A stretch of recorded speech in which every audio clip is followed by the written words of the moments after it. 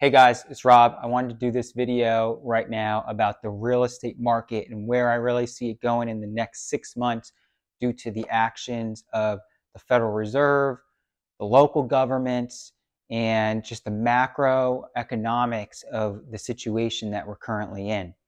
So I wrote a book, I'll leave the link down below, and that book had a whole chapter about the real estate market, really comparing it for the last century up to when I wrote the book. I believe it was about 5 or 6 years ago. And it looked at comparing the real estate market to gold investments, the stock market, and other investment vehicles.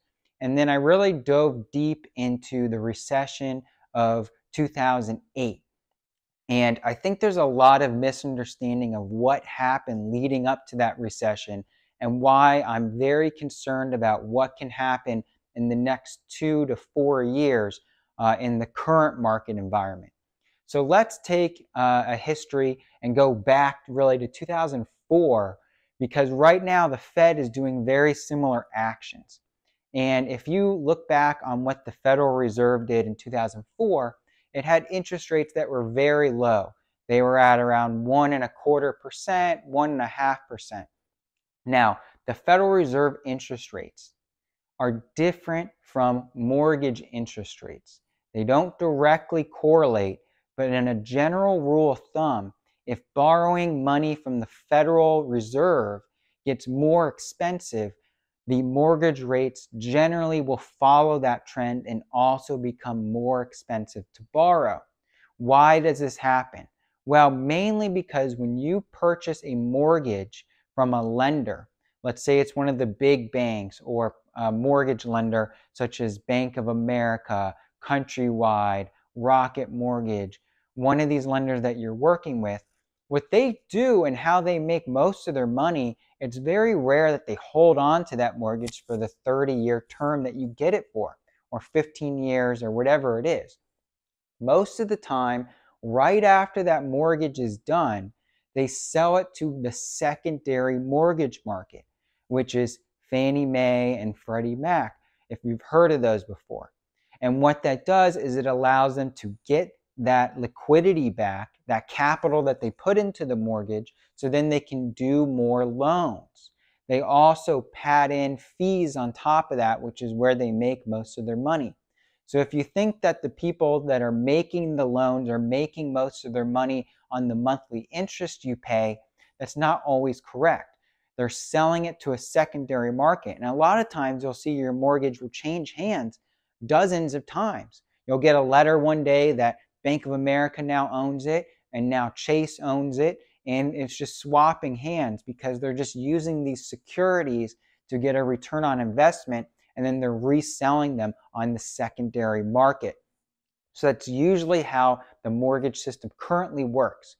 Also for FHA loans, they're federally insured. So what happened in 2004 is they started increasing the interest rates. And from 2004 to 2006, the Federal Reserve rate went from about 1.5% to 5.5%.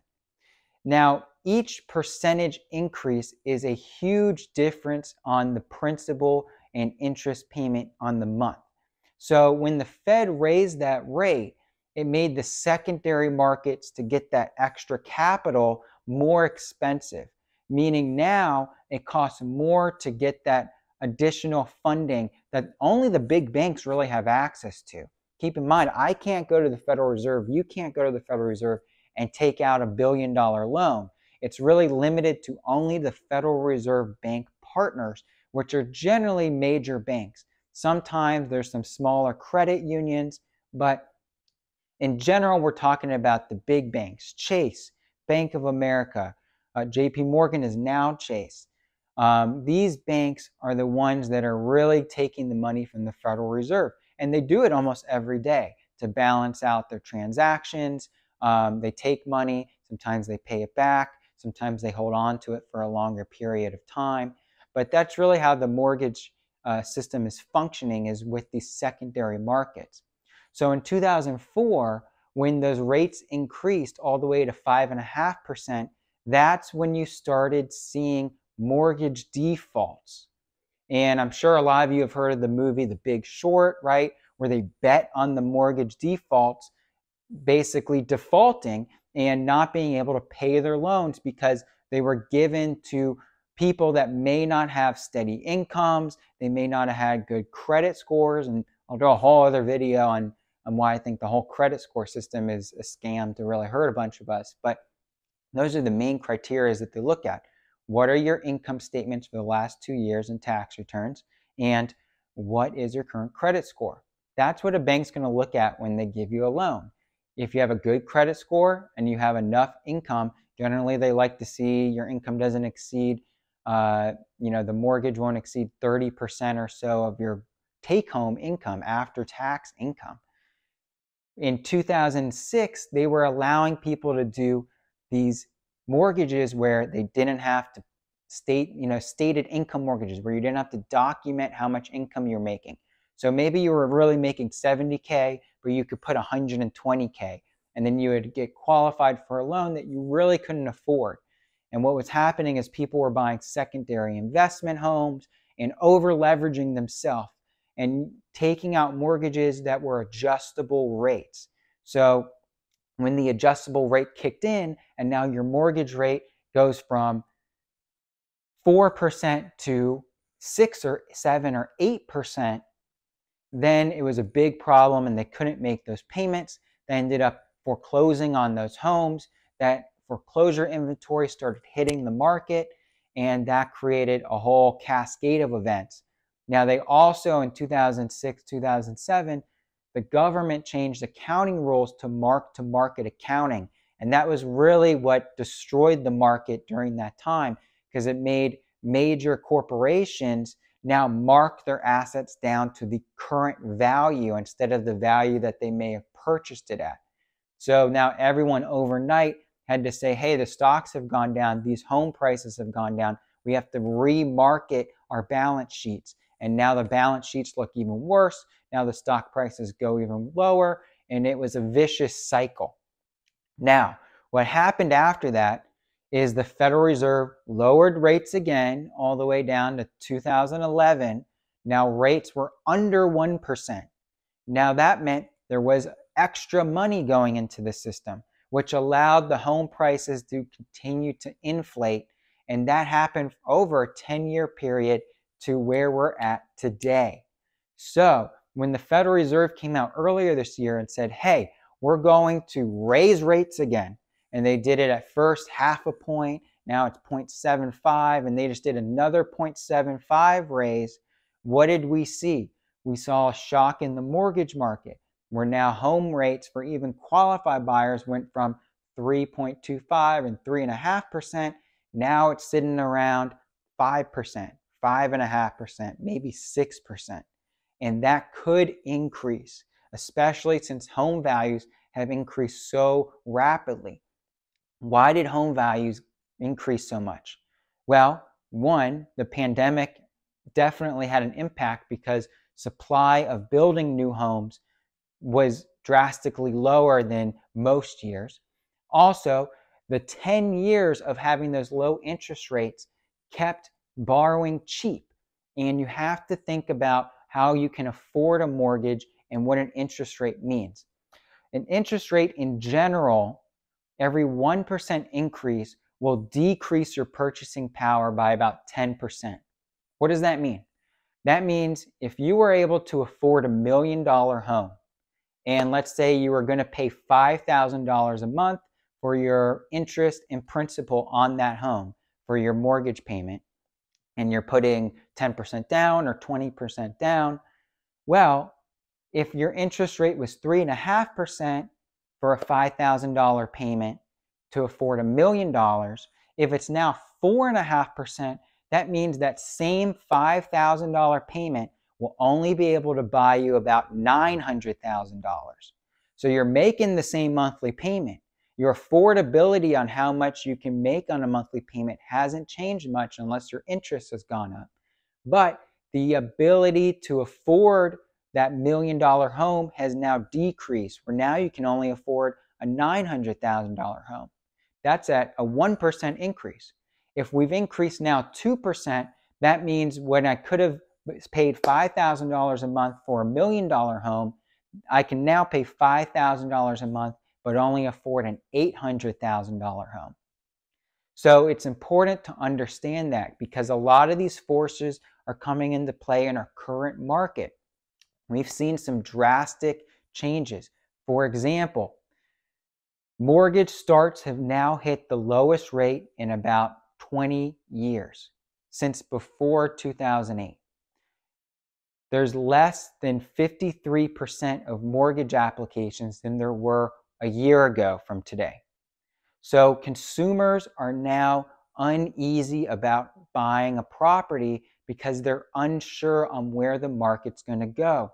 Why? Because if interest rates go up more, as I told you, the calculations will have to force prices to come down. Now, who gets hit the hardest on this? Generally, the average home buyer for a single family home. If you have an apartment property, your rents are probably going to stay pretty steady. So they're fairly safe investments. The problem is now if you're going to sell that apartment building, that new buyer is going to have to take out a loan at a higher interest rate. So they will have to adjust their pricing down as well to meet the market cap rates. But what always gets hit the hardest is a single family home market. Now, the luxury family home market is interesting too, because those are jumbo loans. More of those people are paying in cash.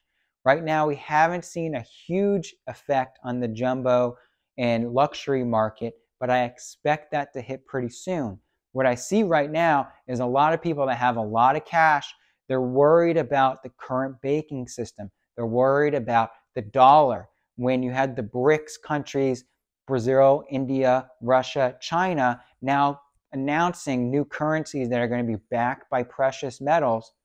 Russia announced, I think it's 5,000 rubles, or rubles, I believe, to 1 gram of gold, where in 1971, we got off the gold standard in Nixon, which really started in 1913 with the Federal Reserve. Then in 1933, FDR actually made owning gold bullion illegal, and he had an executive order where you actually had to go into the bank, a Federal Reserve bank branch like Bank of America, give them your gold, and then they gave you a $20 bill certificate in exchange for an ounce of gold. What happened? 2 years later, that same ounce was worth $35. So it was a giant Ponzi scheme of just stealing the actual wealth, which was gold and silver, and now we're in a fiat currency system. Fiat means by decree. So in 1971, the dollars were still backed 10% by gold. So I could exchange that $20 bill and get $2 worth of gold in theory. What happened is in 71, a lot of countries like France and European countries said, hey, since World War II, we gave all of our gold to America just to safe keep it in storage. We want that gold back. And it was such a demand to get the gold back that Nixon decided, with Kissinger mainly who decided this, and that's a whole other debate that we'll do videos on how Kissinger plays into this. And that's why we're building the LimesDenSociety.com to really go and have a private place to discuss the history and solutions to what we're going through. But right now, the big problem is in 1971, Nixon said you can no longer convert any dollars into gold. And that became a straight fiat currency. And every fiat currency in the history of civilization has failed. Every single one.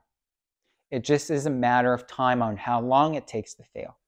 I'm sure in history class you learned about the fall of Rome, and where barbarians eventually ransacked Rome, and they were at the city gates and they said, hey, if you give us, I think it was like 2,000 tons of gold and silver, well, we won't ransack you and we'll just leave.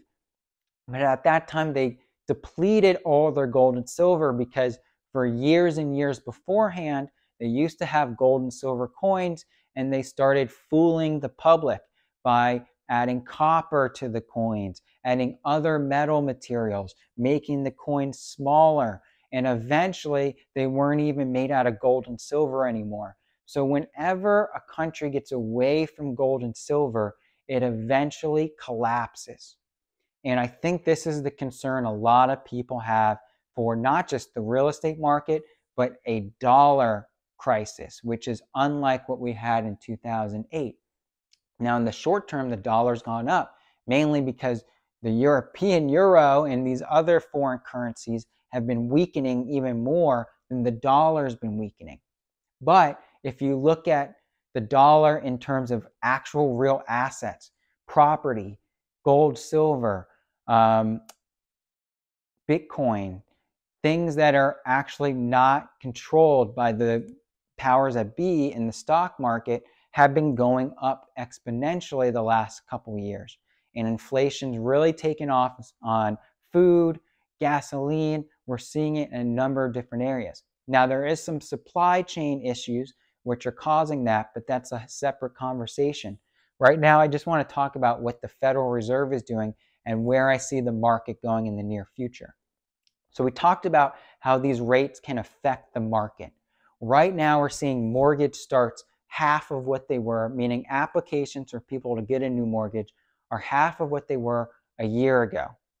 I expect this to continue, and the real estate market is usually seasonal. So it usually starts to come down a little bit towards the holiday season as well. So we kind of have a perfect storm. Now, we also have Biden announcing that they may be coming out with a central bank digital currency that could be announced sometime in December. And he signed an executive order earlier this year about that. You see Canada and Europe also moving to these central bank digital currency systems. So what should you do if you're looking to buy or sell real estate right now? One, understand that just because we're in a macro environment, real estate is specific to each property. You can still find deals that make sense. You can purchase properties where you can still get it under market value potentially, because now you have a little more wiggle room compared to a few months ago when sellers were really in control.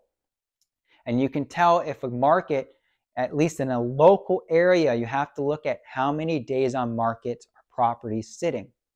In general, if a property on average sells in that market under 30 days, it's considered a seller's market, meaning the seller has the advantage. There's probably plenty of buyers looking for property, so the seller can command better terms, a higher price point. If it's between 30 to 60 days or 90 days on the market, we consider that a neutral market where it's kind of even. The sellers need to be a little more cautious on their pricing, or else it will sit on the market and not sell.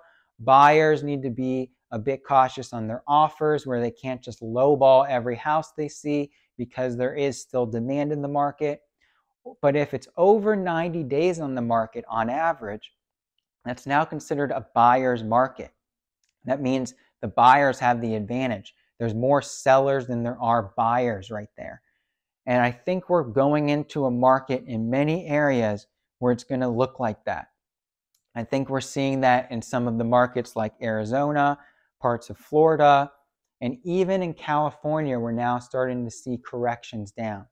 One, I think the prices have gotten so unaffordable for most people that they're sitting back and waiting and saying, hey, I think prices may come down. Mortgage interest rates have gone up, which means I can afford less. I'm going to wait and see what happens. And I think that's a smart move. But as I said, you have to look at each deal specifically. If you can find a deal that makes sense and the numbers cash flow, from an investor standpoint, you should still be getting into good deals. This may mean purchasing an apartment building. This may mean purchasing a 4-unit property with a very low down FHA mortgage. Because if you can get it where now, maybe at the peak of the market, you would have to pay more, meaning if you bought a 4-unit property and you're getting 3 rents to help offset that, at a higher seller's market, those 3 rents may not have covered the whole mortgage, so you'd still have to come out of pocket for that. And sometimes it costs you even more than a rental of a similar unit in places like Los Angeles. I think we're going to start seeing that equalize.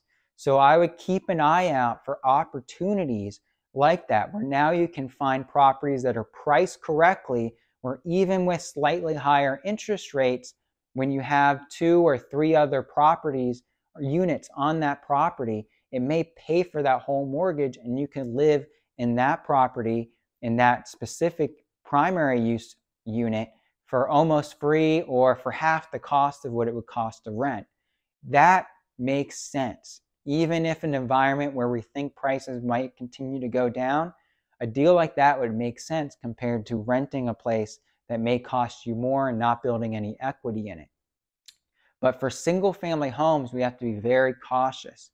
Now, if you can find a seller that's motivated and is willing to sell it maybe 10% of what the current market value is, you're now building in a cushion on what you're looking for. So in case the market does continue to come down, and we've seen a slight decrease in some areas or a little more than others, but you really want to be looking at specific deals. Have an idea of where the macro market is going. And I'm very concerned about keeping a lot of cash in the banks right now. So purchasing real assets is not a bad idea, but keep in mind, it's about the individual deal. So you need a great realtor that helps you, especially if you're buying. A realtor is usually paid by the seller if it's listed on the MLS. They offer the commission. So it costs you nothing to work with a good realtor. Find a good realtor and tell them exactly what you're looking for, and watch the days, the average days on market. That's going to be the big indicator on, are we going into a buyer's market or a seller's market?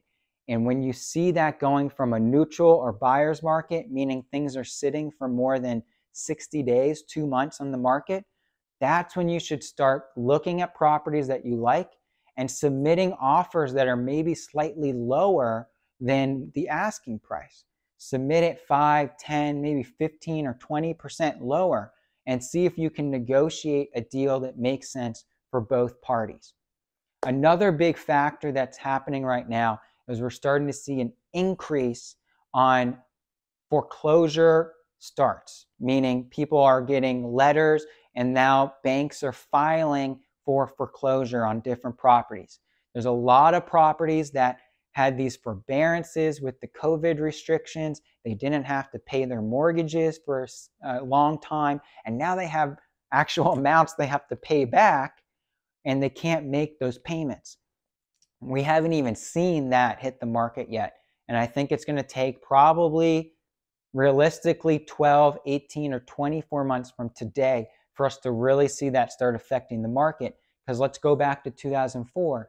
That started happening in 2006, but we didn't see the drastic decrease until the end of 2007, 2008, 2009.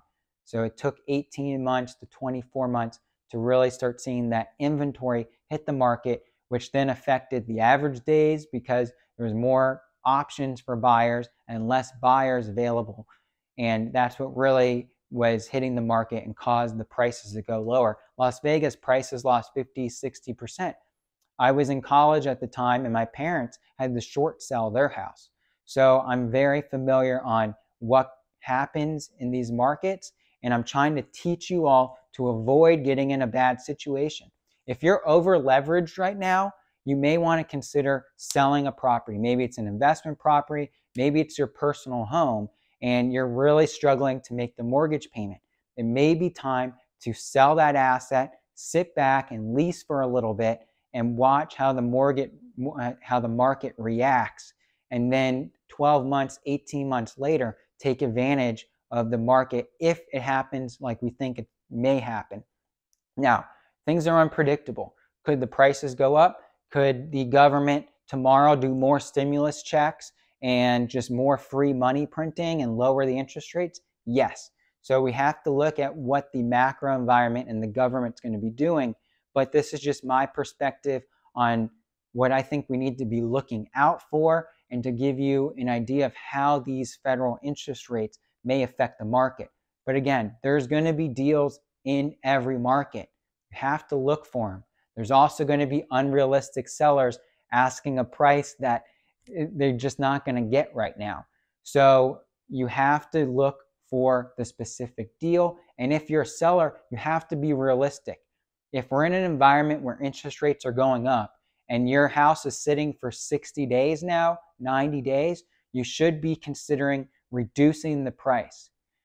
Talk to your realtor about what he thinks or she thinks the fair market value is for that property in our current environment. Because if you wait longer and you're stubborn on your price, it may go even lower and you're going to be in a worse situation. So a few things to keep in mind if you're looking to buy or sell, or if you're a realtor that wants to join our referral network or our brokerage. We're available in Virginia, Florida, and California. Just go to wearerealty.com and learn more.